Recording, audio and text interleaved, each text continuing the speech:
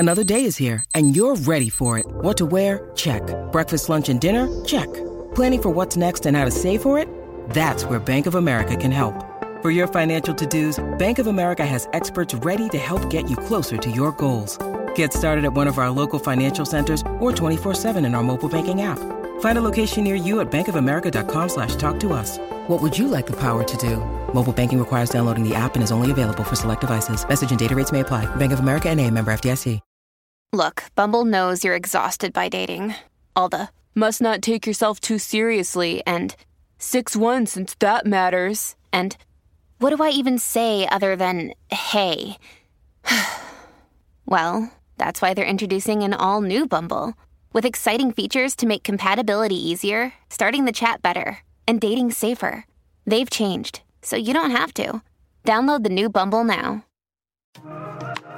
It's time to break the silence and open up the dialogue around the topics of miscarriage and baby loss. No more shame, no more taboo. Let's ditch it for the sake of our children. The ones who are, the ones who will come. And in memory of the ones who never came to be. This is the Worst Girl Gang Ever podcast. Hi everyone and welcome to this episode of the Worst Girl Gang Ever. We are joined today by Katie. Thanks so much for joining us, Katie. Thanks for having me. It's nice to be able to chat to you guys about this. Yeah, it's lovely to have you here. It is. I think we've covered the topic of neonatal loss so far in this series. So it's definitely something that we need to be talking about more. So I'm glad that you can be here to share your story. Do you want to start from the beginning? Tell us a bit about your pregnancy. Yeah, absolutely. So my husband and I decided to start trying for our family a couple of years ago. Hadn't really been sure what we wanted to do in terms of having children for a long time. We've been together about 11 years now.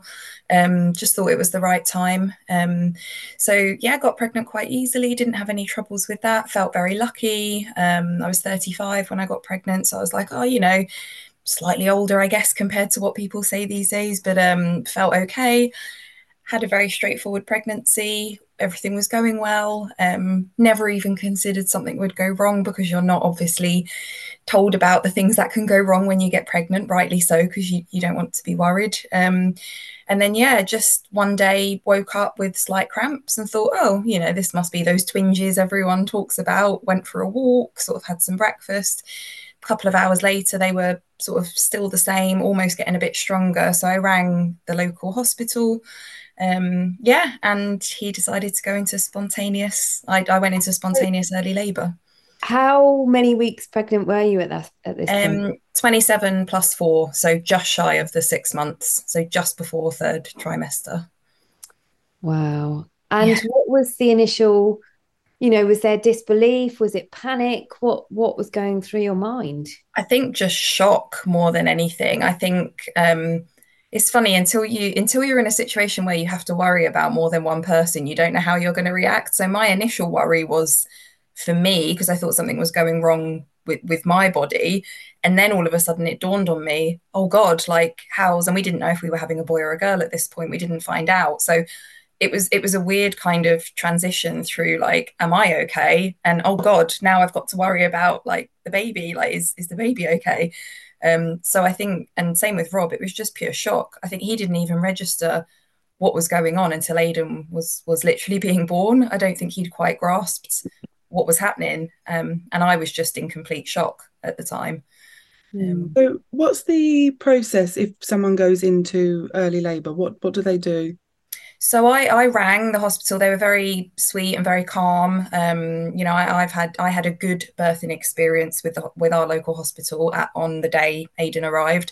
They called me in, said, try not to worry. It could just be Braxton Hicks style pain. It could be nothing, but come in. I'd been to the toilet and there was the smallest amount of blood, but it was just so negligible. I was like, oh, do I worry about this? But they said, come in, we want to check you over. The hospital's only a 10-minute drive from us. By the time I was there, the pain had started to increase. Still hadn't registered it was labour or contractions. They put me in a side room. To me, it felt like I was in there for hours, but it was probably only 20 minutes maximum.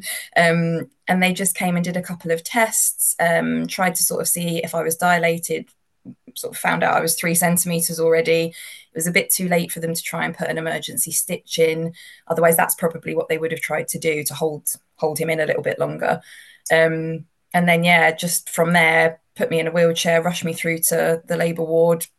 Rob described it as they pressed the red button, and it was a Sunday afternoon. So as you can imagine, it was skeleton crew. And within 10-15 minutes, everyone was in the room, and he just came so quickly. I mean, I think the nurse, a midwife, I'm not sure what she was, to be honest. I didn't get a chance to really pay attention, but she was midway through examining me and she didn't even have a chance to swap over her gloves, and he suddenly just popped out. So I say it with a laugh because these are the nice little bits I try and remember. I like the birth story because it was actually really lovely, even though I was in panic and in shock, and they're the little bits I quite like remembering, because he was doing so well when he came out. He came out crying, he came out wriggling, he was breathing on his own. He was just incredible.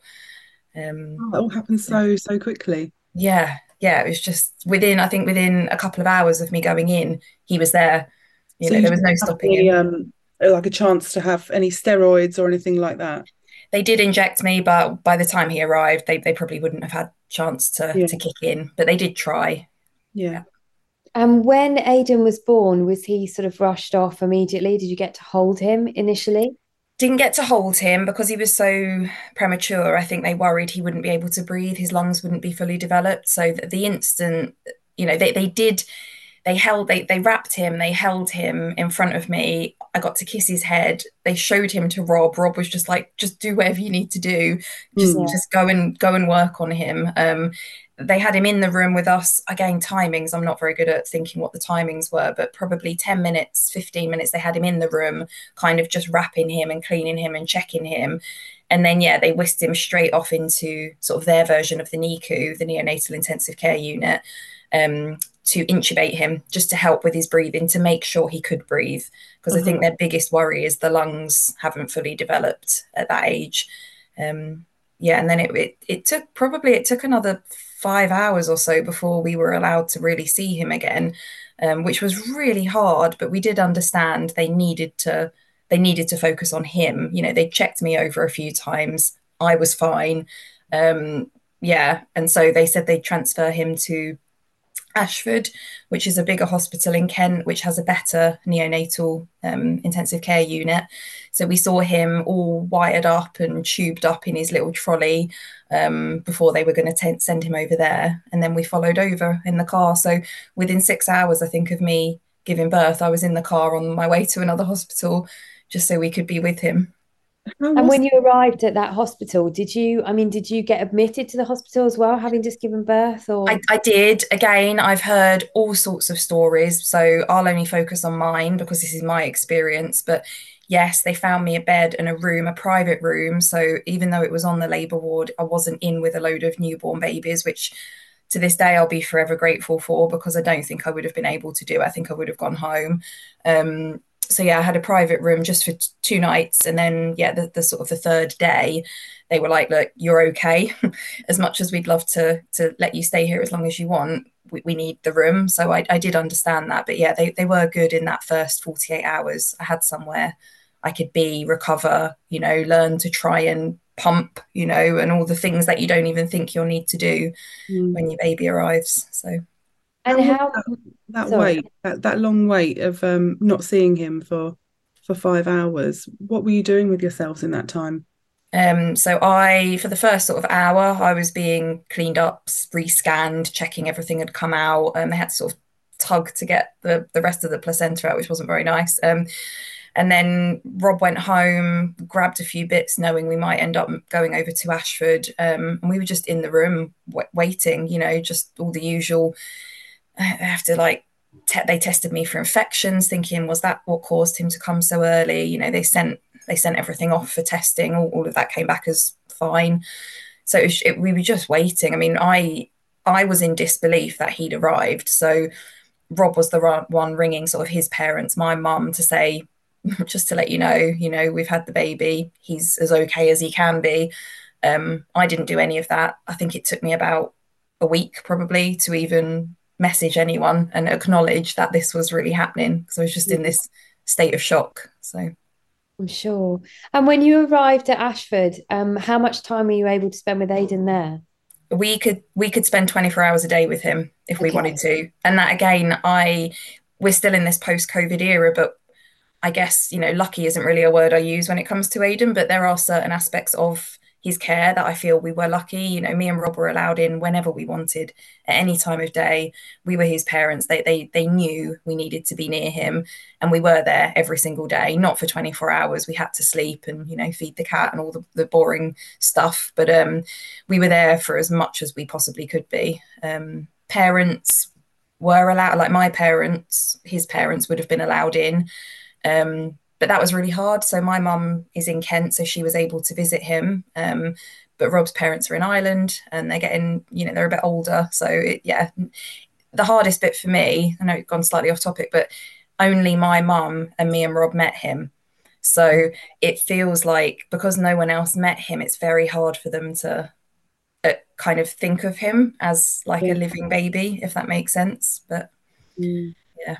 And how long were you at the hospital for? And talk us through what kind of happened next.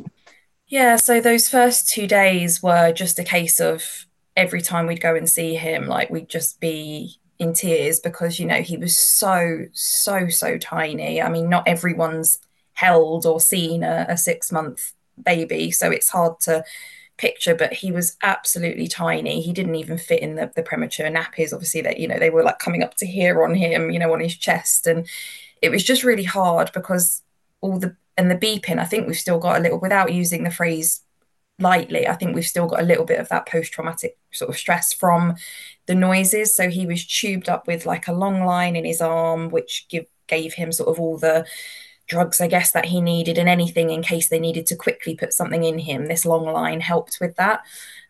He wasn't intubated after a couple of days. He was all right to breathe with a CPAP. So they had like this tiny, tiny little CPAP over his nose. And the companies who make these are just phenomenal, because like they're just incredible. And they're sort of, it's hard to say on a camera, but they're like that big. They're like an inch wide, and you can't picture these sorts of things until you see them. So he was hooked up to all of that. He had like a heart monitor, he had like a blood pressure monitor, he had all these things on him. They were doing heel pricks every day. So it was really traumatic seeing such a tiny little baby, one that you so desperately just want to hold and pick up and give a cuddle, and you can't because he's too fragile. And, he had his light therapy for jaundice, which most premature babies need a little bit. So every time we saw him, we were just so happy that he was there and he was fighting and he was doing so well, almost disbelieving that he had arrived, and at the same time really scared, because we knew how he might not make it, even though we never thought like that. We always thought he'd come home, but we knew there'd be risks. And we were told constantly the biggest risk for premature babies is infection. But you kind of hope, obviously, that won't happen. So What was the like the prognosis? The doctors were obviously updating you regularly, and what were they saying at that time? yeah, so I mean, they couldn't tell us he's doing really well because he was so little and anything can happen. So I think what they were trying to do, and we were lucky with the lead consultant at the hospital at Ashford, he was very good at explaining kind of everything in layman's terms. So he would draw us pictures, he would like, point things out to us. So Aidan had like his heart valves weren't all properly fused, but he said that would probably fix itself. That's normal. He said it's too early to test for certain like brain activities and stuff. Obviously, he was as okay as he could be, but things like would his hearing be okay? He was too little to test. That would have been later. Same with his eyesight. He was opening his eyes. He was crying. Yeah, so that they kept us up to date constantly. They did rounds like twice a day, every day, and if we were there through one of those rounds, they'd talk to us about all of their findings, which was really nice. They were very open about it. Mm. They were really happy he didn't need to be intubated. So that made us feel really happy that he could breathe on his own. Yeah, there were lots of things they were telling us could go wrong. You know, he might crash, but then he might do okay. And it's sometimes 2 steps forward, 5 steps back with premature babies. So we had all of this information, and Rob had actually done a bit more reading. I don't think I could bring myself to do it, but he was reading about sort of what might Aiden be like in a few months' time if he survives and comes out of hospital. What might he be like? You know, what might not be quite right? You know, might he have difficulties? Whereas I just couldn't even bring myself to read that, because in my mind, I just wanted him to be okay. I couldn't Yeah. see past him getting out of hospital. Yeah. So yeah, and it was 13 days he was in there before he died. So it was 2 weeks worth of sort of driving nearly an hour each way. But we didn't even, I think it just went in such a blur. I don't even remember the journeys. I just remember being there. Yeah. And did during those 13 days, did his health decline? Was it a slow decline or? No, that's why I think it hit us kind of in the way it did. So every single day he was getting better. His stats were getting better. His monitors were reading, you know, he wasn't beeping as much. So his blood pressure like wasn't moving around too much. He constantly, I can't remember all the terminology to be honest, but he constantly, it's like his blood gases were checked constantly. They were okay. His infection markers were down. So that was okay. He came off the CPAP and he got put onto high flow oxygen, which was a step up. He got moved into the high dependency unit, which is a step up from the NICU. Everything was going in the right direction. So we were just, I mean, the last night we saw him alive and well was the Friday, the 16th of September last year, and we'd held him all day. Like we'd been allowed to hold him a few days prior, and we had him on us. And I've got some like beautiful photos of him, and he just like nuzzled in between, you know, my boobs, and he was just so happy and content. And we just that night we went home and we even had a glass of wine and said we think he's going to be okay. And it was overnight, that night is when he went downhill. So he basically, what the doctors think happened is a little bit of E. coli that lives in all of our gut. They think it kind of went through his gut because it was so thin and not fully sort of developed as it should be into his bloodstream and caused E. coli sepsis. And that's what killed him, is that, you know, they didn't see it quickly enough either. So even if they'd seen it and pumped him full of antibiotics, given him a blood transfusion, all the things they could have done, that still might not have saved him, because as you know, sepsis is something that, you know, it can kill a fully grown adult, let alone a little premature baby. So yeah, that's kind of what happened, and just nobody knew that would happen. Everyone thought he'd be okay because he'd been doing so well. What was So the first you heard of this? Did you get a phone call in the night? no, so they didn't actually call us, and that's one of the things they apologized for and admitted they kind of need to be better at that. And part of me feels frustrated we didn't get more time to spend with him, but they did ring us at 7 a.m. to say he hadn't done very well overnight. He's back on an incubator, he's back in the NICU, but he's stable. So at 7 o'clock in the morning, we're thinking, do you know what? I woke up just before they called, no alarm set, something in me. I woke up at about 10 to 7 and I looked at my phone. The first thing I did every single time I woke up, and I went, they've not sent us a video of him overnight. And they'd always, every night, they'd sent us a little video of him using this app. That's lovely. It's really lovely, actually. Photos, videos of him being like having his mask changed. And I Mm. woke up and I just felt weird because I was like, there's nothing there. Why isn't there anything there? And Rob's like, oh, I'm sure he's fine. Then I get the phone call at 7. We go in, we went in a couple of hours later. We didn't even rush in because they said, oh, you know, he's stable, he's okay. He's just, you know, he was a little bit sick overnight. And by the time we got there, yeah, they were doing everything they could to work on him. And by then it was already way too late. We've obviously now in hindsight, it was probably too late at 3 o'clock in the morning. But yeah, they were so busy figuring out what to do. I think they just didn't even think to call us in to spend time with him. So when we saw him, he was hooked up to, it's like called a flutter ventilator. So it kind of shakes the body, which was quite traumatic. Because he was so tiny, it just looked really bizarre. They tried to give him a blood transfusion, and so I don't want to go into too much detail, but at the same time, like he literally, you saw the color in him change, and it was just really, his stomach was all distended and bloated. And we asked lots of questions about could he be transferred somewhere, and they just said he's not stable enough to be transferred. And oh, it was just a few hours of us constantly hoping that something miraculous would happen to make him to make him better. And like, I just remember the exact moment that the consultant looked up at us both and just said, "I'm sorry, there's nothing we can do. Have you got someone you can call?" And we were thinking, well, yeah, no, not really.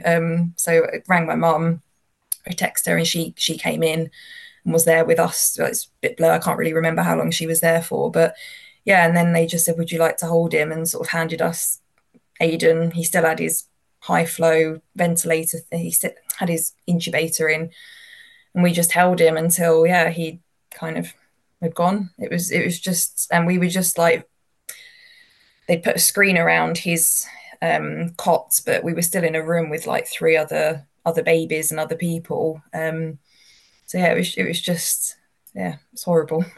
There's you kind of have flashbacks to it, like I'm sure everyone does who's suffered with whatever type of loss. You just have these flashbacks and you can sort of feel it. Like I can feel how I felt back then when it happened. I remember Rob like walking down and just wanting to like punch a wall, because like how else can you even describe how you feel? And we were just, again, there wasn't really anything else they could have done at the time in terms of us, but there was nowhere for us to go at that particular moment when we handed him back and they were going to clean him up and dress him. They offered for us to, but I think we were just a bit too traumatized. And I think this is something that a lot of people talk about in grief groups is, what do you do when your baby dies? Do you spend time with them or not? And I think it's very personal for us, because we'd had Aiden for 2 weeks and he was alive, and we'd cuddled him and fed him through the tube and cleaned him and wiped, changed his nappy and done all of that with him alive. The thought of doing it once he died, I couldn't bring myself to do it. And Rob was the same. So we did have him in a little Moses basket in the room with us, but I almost felt claustrophobic, because it was like, this isn't my little baby I've just spent 2 weeks caring for. He didn't look the same. He didn't, everything. And we were with him in the room for probably an hour and a half, did a little blessing with him. And I just couldn't bring myself to keep going back to that. Like, I wanted to remember him alive and crying and wriggling and all of those types of things. So it was, looking back, I wouldn't have changed anything, because that's how I reacted at the time. But I suppose everyone would like to spend more time with their baby, wouldn't they? But I just think, yeah, it was, at the time, that was our decision. So I think it's like, we talk about this a lot. It's, you do the best that you can with the information that you have at the time, don't you? yeah.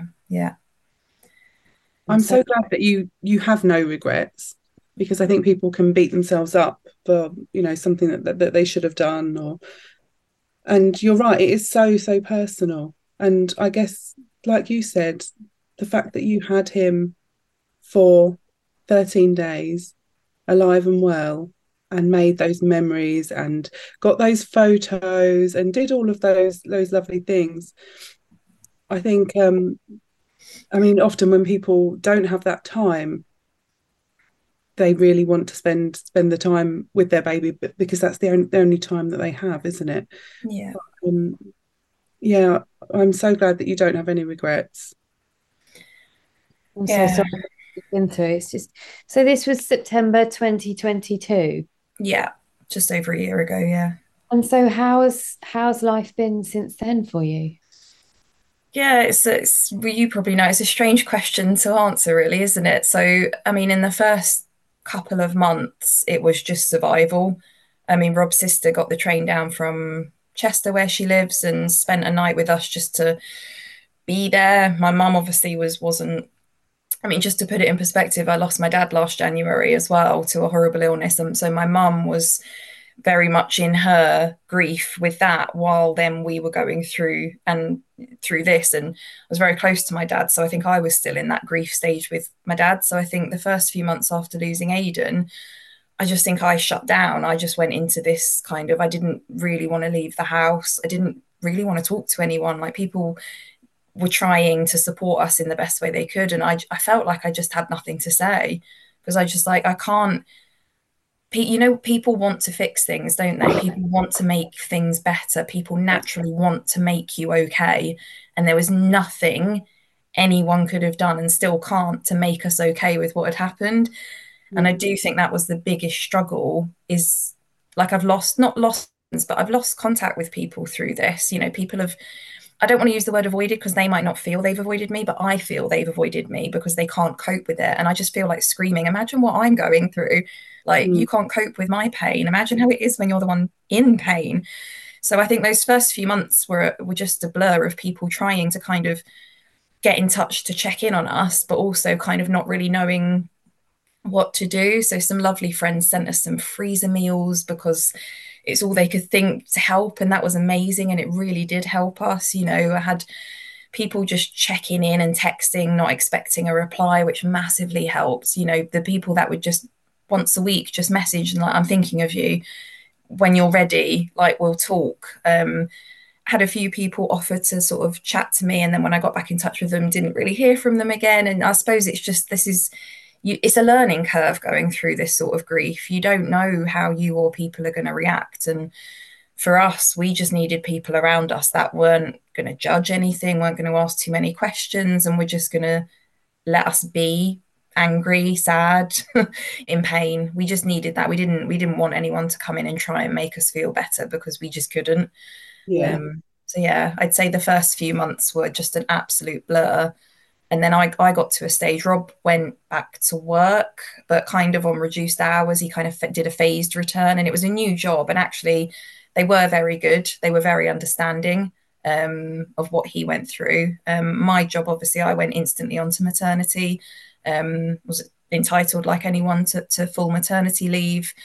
I took 6 months off in the end, maternity, and went back part-time on a bit of a phased return. And my team at the time, they were just phenomenal. My manager was amazing.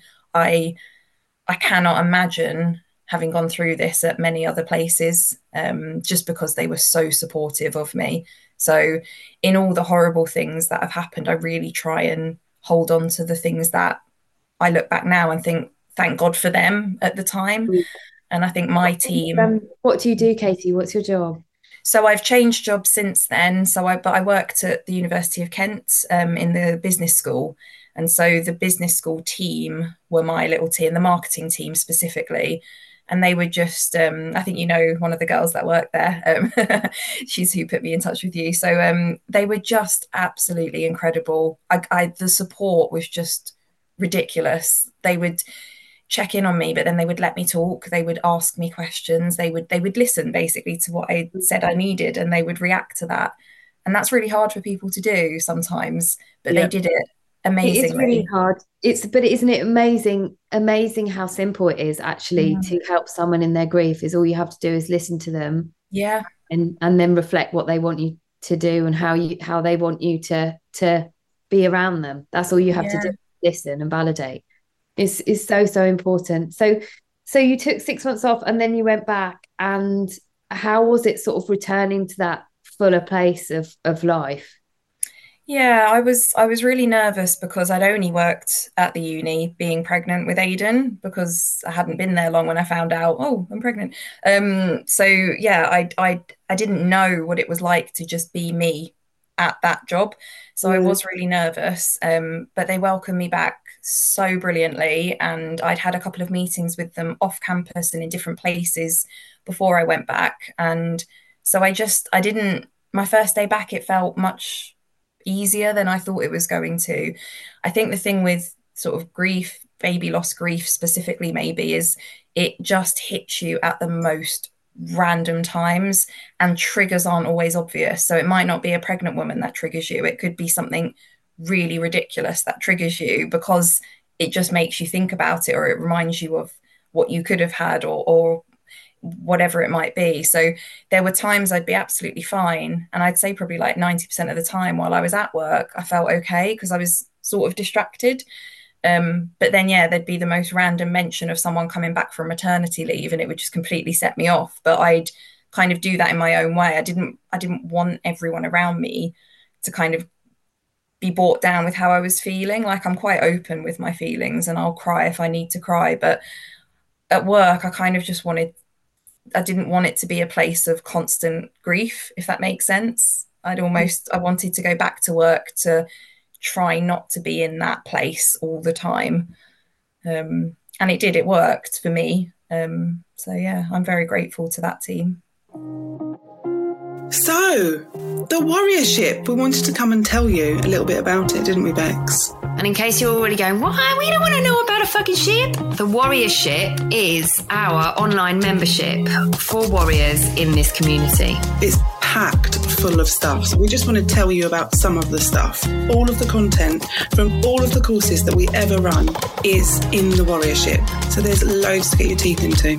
And we are also developing modules for what happens after. But not only that, we've also got a ton of educational workshops running once a month. In the coming months, we have got body positivity workshop, gratitude workshop, and loads more. And on top of that, we also have a resident mental health specialist. And on top of that, as if that wasn't enough, there's 13 events every month. And there's stuff popping up all the time as well that other people are organising that you can be a part of. So it really is thriving. And all you have to do is head to the link in our bio or visit our website and you can be a part of this too. We love to see you there. I remember in one job that I had, I worked with some older ladies and they would always be talking about their grandchildren. And so, you know, you always think about the triggers, like you say, being around pregnant women and, you know, working with people who are of a similar age, but actually the old dears and their knitting used to drive me up the wall. They don't necessarily have, I know you've talked to me before, Laura, about your older clients who don't have that level of kind of self-awareness or, you know, quite old school in how they deal with emotion. And that must be challenging. Yeah, but you don't feel like you can say anything. You're like, oh, they're old and they're set in their ways, and you know they're not being malicious. Just rise above it, let it go. Yeah, I think there were a couple of moments of people, oh, well, are you going to try again? And I'm just like, wow, like I'm like that. No, and I know this gets talked about so much with people saying the wrong thing and not meaning to, and you know, just saying insensitive things. But I genuinely, like, it used to really wind me up. But actually, the longer through this journey I'm going, the more I think they're just panic reacting to something that they don't know how to talk about. And actually, an analogy that I've always used for these people is that it's like they come to you with their kind of emotional filing cabinet, and they're looking for something to say to you to make it better, and then they get to a section on baby loss and there's nothing there. They sort of panic and try and stick this big emotional plaster over it. As you said earlier, Katie, it's because they are uncomfortable. They're uncomfortable with your grief. And we did a whole post on almost exactly what you said about, like, if my pain causes you discomfort, like, imagine what it's doing to me. Yeah. And it isn't anyone's fault, particularly. It's, you know, societally, it's unfortunately how we've dealt with baby loss for decades, you know, forever.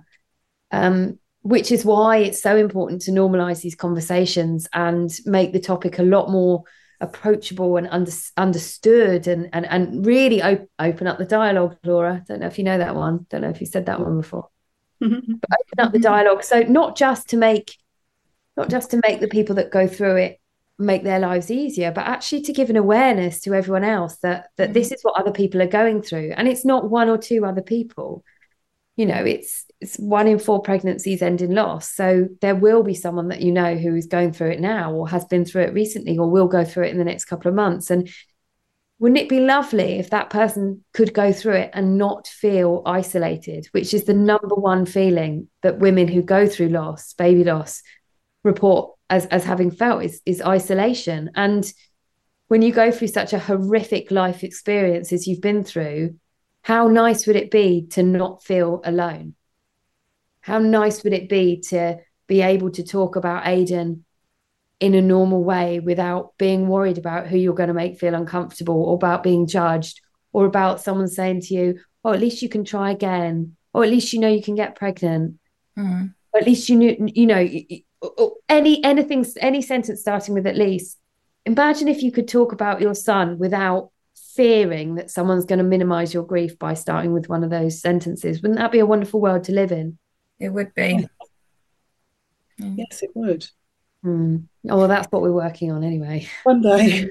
Yeah. And I think I'm definitely pushing, and that's why, I resonate with what you guys talk about and what you're trying to do, because I feel that so strongly now as well. I feel so like, I am not going to talk about Aidan, because if he was still alive, everyone would want to know about him. So why don't they now? Fine, he hasn't reached those milestones other babies do. He didn't get to 1 year old. He didn't learn to walk. He didn't learn to crawl, but he could have. And actually, like you say, it's minimizing someone's pain or life just by almost kind of just ignoring the fact that they had a baby. And that's how it's felt on and off. I mean, I've opened up quite a lot to people in my life about what's happened. My new job, I've only been there a few months. I've told probably at least 10 people what's happened. And I've been met with a range of, oh, I'm so sorry, I don't know what to say. Absolutely fine. Of course you don't. You've not had to go through this. That's understandable. To one lady yesterday or the day before, and she broke down in tears, not because she's been through it, because she's just a very empathetic person. And then I've had other people who instantly try and liken it to something they've been through. And it's incredible how different everyone reacts to it. But there's a lot of questions asked on baby loss groups, I've noticed, of how do you react when someone asks, have you got children?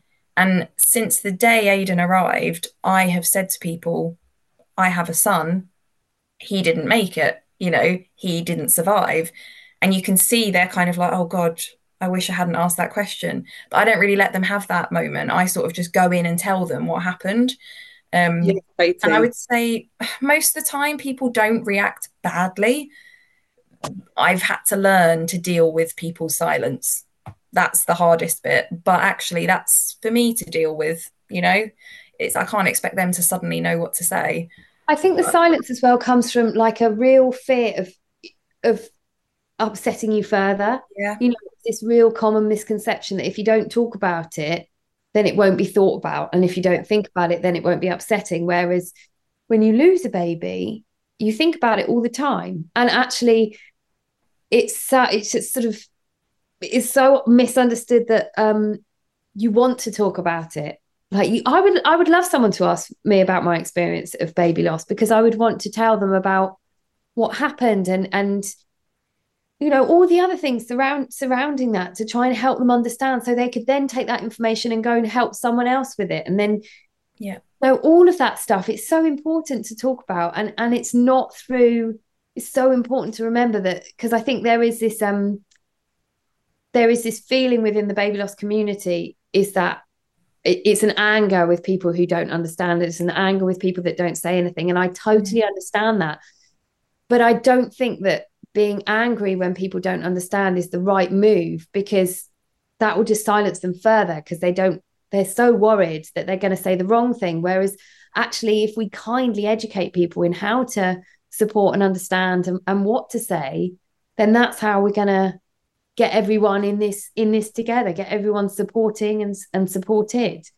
And that's exactly what you're doing. And people's silence, when you tell their story, people's silence, it must be so painful for you that they don't know what to say and they don't know what to do. But the next person they speak to, because you've been so articulate in explaining your grief and your pain, then they will have more of a clue, and they won't perhaps be as silent for as long as or perhaps they'll think back to your conversation and say, oh, I met a lady who's been through that before. And isn't that a wonderful thing as well, to be able to pass that on, so the next person who goes through this heartbreak will feel slightly more supported. Yeah, I fully agree. And, people have said to me, oh, you must be so brave. And I think that's really lovely. And I'm not going to diminish them saying something really lovely to me. But the only reason I feel so able to talk about it is because I'm doing it for Aidan. In my head, he deserves to be talked about just as much as anyone else's children. So I'm not going to take away from the fact that he was and is our baby boy. And, we're so proud of him, and we feel exactly the same way for him as people do with their children.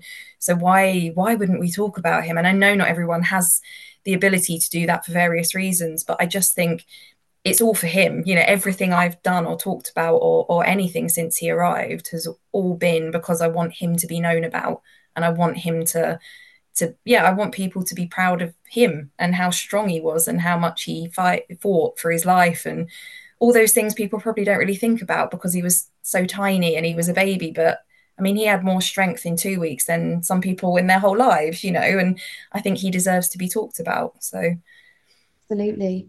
And following Aidan's death, did you go to any sort of groups and counselling or grief sort of with other lost parents? yeah, so we were, again, I use the word fortunate because I feel like we are in this instance. So we were given NHS bereavement counselling for baby loss specifically.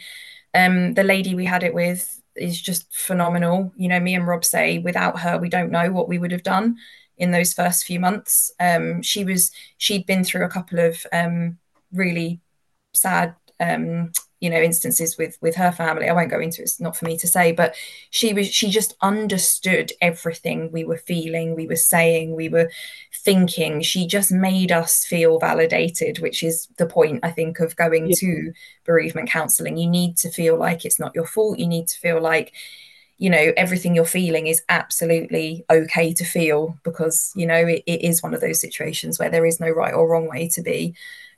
So we're really grateful to her for being there for us, and she has really been there for us. And then SANS is probably the place I'm just so grateful they exist. I know, Tommy's is there. There's so many different groups and forums you can go on to, but SANS was the one I turned to.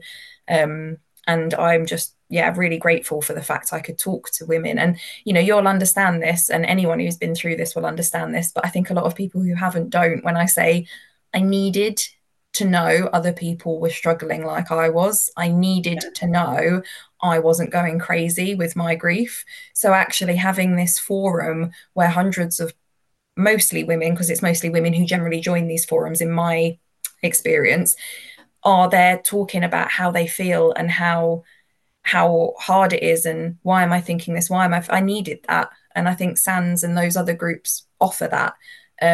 So I think they're just so important. So for me, a mixture of counselling, talking, joining group, everything, basically. I just tried to do as much as possible to find some kind of, not even normal, but just to find some level of existence where I wasn't just constantly crying or feeling like I couldn't just do normal daily tasks.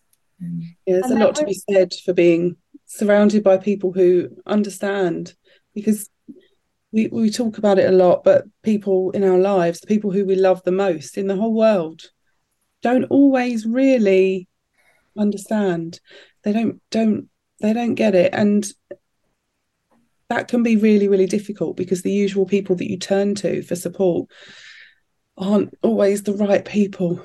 So it's amazing that these communities are out there. So good. And that was so, you lost Aidan in the September. So how was that first Christmas? Because we're obviously coming up to Christmas now, I know lots and lots of women within the community are really struggling at the moment. So that must have been a hell of a thing to go through so quickly after Aidan died. Yeah, so he was due at the end of November. So we'd planned for my mum to go spend Christmas with my brother. He lives in Australia, which was the plan anyway, just because we'd have a newborn in the house. And obviously, we wanted to like hunker down and kind of enjoy that time. So because she was already sort of booked in to go and do that, I think when he died and we started actually thinking, oh God, it's December, I don't think we could even really think about it. So we didn't get a tree, we didn't do anything, we didn't decorate, we didn't have it in us to do anything. So we booked and literally went to the Isle of Wight for 3 days over Christmas in a little cabin, away from everyone, away from everything. Told everyone we might not have any signal, because we didn't want the pressure of having to wish people a happy Christmas when we were so miserable. And we just spent 3 days pretty much just crying. But it felt nice that we were sort of in hiding. I don't know, some people might go the opposite and almost want to be surrounded by people, but we just couldn't cope with people saying things like happy Christmas, or bringing in the new year, or reflecting on their year. Because for us it had just been, I'd been through 3 losses in that year, my dad, my grandma and Aidan, and I just couldn't cope with anyone trying to put a positive spin on something, because in my head there was just nothing positive about anything that was happening. So Christmas was horrific last year. as I'm sure it is for many. And this year is my birthday yesterday. So with my birthday and Christmas, I find December's a really tough month because I'm another year older, still don't have a baby. I want Aidan here. He should be celebrating this. I should be getting a card saying happy birthday, mummy. All those things that I feel have been stolen from me. So yeah, I'm feeling very emotional this week compared to probably what I was 3 weeks ago. It's like inside, you can feel it. So And yeah. how was your birthday yesterday? Happy birthday. Thank you. Yeah, it was nice. Like, Rob made it really nice and we just stayed in, mum popped round, we bought our Christmas tree, we decorated it this year. It's nice having one this year, but it also reminds me of, what we should have. So it's bittersweet, I think is how I feel this month at the moment. So One of our we're running a sort of very, very small Christmas course at the moment. And on one of our calls the other day, a lady who lost her little boy earlier this year has bought him like a memorial Christmas decoration to hang on the tree. And she said that just the act of doing that and choosing it and putting it on a special branch of the tree was really, really helpful for her to grieve. And I think there's something really big in that having something tangible to say, this is for my baby and this is what I'm doing is really special. And it around this time of year as well, when it's not just about, fairy lights and presents, is it? It's about, I think about Christmas is about remembering who should be there and celebrating them as well as part of the family. Yeah, no, I agree with you. I mean, I think, last year was first Christmas without my dad, as well as without Aidan, as well as without my gran. And I think it was just too much, I think is probably the way to say it. It was too much to deal with.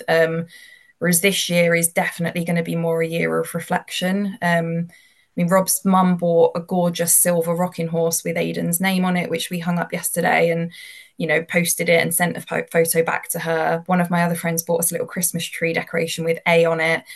And another friend she asked her nan to knit Aidan a little bear. So he's now in the tree as well. So I feel really grateful that we've got people around us who have acknowledged him in that way. And that was all from last year into this year. And we bought him a little like octopus made of beads because when he was in the NICU, he got given like a little octopus toy with the little, the little I don't know, tentacles, or they're called, and it was to emulate the umbilical cord, and that's why they give them to little premature babies. You might have seen them. So we got him that, and that's sort of sitting on the mantle. And we chose to have Aidan cremated, so we've still got him. We don't feel like we can ever part with him. Maybe in the future we'll do something, but he's with us, he's on the mantelpiece. We've got his little hand and footprints, but pushed out, so in plaster, so we can sort of tickle his feet. And people never know what to think when we say that, but actually we go up and we touch his hand and we tickle his toes, and it sounds really weird, but we did that when he was in the NICU, so it feels really nice to be able to do that. So we've tried to put as many parts of him around the house as we feel we would have if he was here. It's difficult, but you like you say, you need the act of doing that. It does kind of bring you something, whatever that thing is. And I love being surrounded by memories of him. So. And how does the future look? I mean, are you thinking about trying to have another baby, or is that just a different world from you right now? No, we have been. I had a miscarriage earlier this year around Rob's 40th. So yeah, went for our 12-week scan. Having had one at 6 weeks, everything was fine, and it hadn't really grown since that 6 weeks because I was on a load of progesterone pessaries. It just kept everything in, and so that was hard. Had to go take the tablets and experience that. And then more recently, at the end of August, had a 5-week miscarriage. So yeah, and it's just crap, there's no, and I'm honest with people about it, there's no point hiding it. I mean, there's probably a whole nother conversation around the feeling of not being able to get pregnant again after loss, but it's coming to terms with a lot of different things all in a short space of time. It's just really, it's difficult. It's so hard. I'm so sorry that the year you've had has followed the loss of Aidan. That's just, It's so unfair. It is unfair, but I don't know. It just, for me, it probably sounds a bit over the top, but like me and Rob have chosen that we want to live life, after loss. So for me, that is just trying to do things and trying to still enjoy the life we have. Because I think for me, I don't want to spend 40 years feeling depressed. I don't want that for myself. It's not something I just couldn't do it. So as much as we have these times that are really hard and really horrible, and don't get me wrong, like yesterday I was in tears yesterday evening because I just felt horrible for no reason in particular. It hits you, doesn't it, at the most random times. But I don't want to stop trying and stop living either, because I think, what's the point? If you don't try and make the best of what you can. So yeah, it's been horrific, and I wouldn't lie to people and say it hasn't been horrific, but I also don't want that to be the rest of my life. And it's hard figuring that out. That's the bit I'm stuck at the moment on. So I think I think it's completely inspirational that you have the strength of character to be able to see that for yourself, and the ability to self-reflect on your life in that way. And I think that this podcast episode is going to be so good for so many people who have been in your situation. And do you have like an Instagram account that people can sort of follow and get in touch with you? Or so mine is private, but I'm more than happy for people to get in touch. So yeah, I mean, my Instagram is just the letter KT Wells 1986, I think, bit of a giveaway, or 86, I don't know. And I'm happy to connect with people. The reason I haven't got a public one is I've just not really, there's so many out there already. I feel like I'd rather just support ones that are already there as opposed to creating a whole new one. But I'd love to chat to people, just in terms of kind of things I've done. Have I got time just to go through a few bits I've done for Aidan? So for me, like I said, it's really important to remember him. So we saw that the RNLI offer you to sponsor their lifeboats and have your loved one's name on them. So we did that for Aidan. So we went to see the lifeboat when it was built down in Portsmouth in Poole. And we got to go and see his name on the side of the lifeboat and touch it and take photos. And then it's now based up in Whitby. And on their first patrol of the boat, a massive pod of dolphins swam alongside it, which is really rare, especially up there. And there was a news story on it. So we feel like Aidan's now helping to save lives at sea. And when I say that, it just makes me feel, it gives me goosebumps, and it just makes me feel really proud of him. Yeah. And we're just so grateful to do things like that. And just so many things. We had a bench made and it's got his name on it, and it was carved locally by a really lovely guy. And he carved into the side of the bench a dog which represents one of Rob's old dogs that he loved, and it's got Aidan's name, it's got Grandad on there for my dad. We're trying to keep his memory alive in so many ways. We've raised money for SANS by hosting a local ribbon display during Baby Loss Awareness Week. And I know not everyone will be able to do everything, and there's certain things I'd love to do more of, but you need to feel you can do it at the time you're doing it. And I think when we booked this meeting in, I probably felt a lot stronger than I do now. But as soon as I start talking about him, I find I can't stop. So for anyone, I would say you can only do what feels right for you. You can't force it. But I don't think you'll ever regret talking about your baby more and more. I think, don't be shy to talk about them, because they are yours. And why wouldn't you want to, I think just through, I mean, the love is, I'm going to cry, sorry. You set me off if you do. It's just so, I can just feel your love through everything that you said. And it's just so lovely to be able to, I feel privileged to have been able to remember Aidan with you. Thank you. Yeah, that's what I hope for. So yeah, I want people to talk about him like he's awesome, because he is, and he was, so. Oh, Katie, thank you so much for joining us. Yeah, I know this Christmas will be super tough in so many ways, but I really hope that you can continue to spread the joy that you have for your little boy. Thank you. And keep in touch with us. And I hope that that some people get in touch with you, because I think that you'll be so helpful to them in just, sharing Aidan. And that's exactly what you're doing. And that's exactly why this community is so helped by people like you, because it gives them the courage to be able to share their own stories, which is how this whole thing is going to help others in the future. Yeah, no, I hope so. And yeah, people have helped me. So if I can do anything to help others, then yeah, hopefully that works. So thanks for letting me tell mine and Aidan's story. Thank you for sharing his story. It's been really lovely chatting to you. Yeah, keep in touch. Let us know how you're getting on. And I hope that you have a gentle Christmas.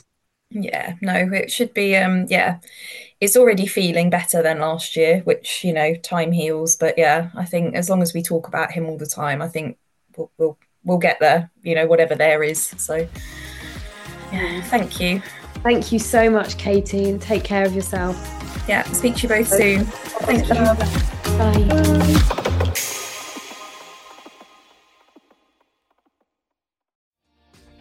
Hi, my name is Kay Adams, and to be honest, I'm not so good with the ageing process, so I enlisted my old chum, the filter-free Cara McKenzie, to advise. Could you imagine being a porn star? The room would need to be really hot for me to strip off. To be honest, she's not much help, but she is rather amusing. And along with some great guests, Joe Brand, Andy Oliver, Anton Dubeck, Ruth Langsford and Craig Revel-Horwood, darling, we are learning how to be 60. Listen wherever you get your podcasts.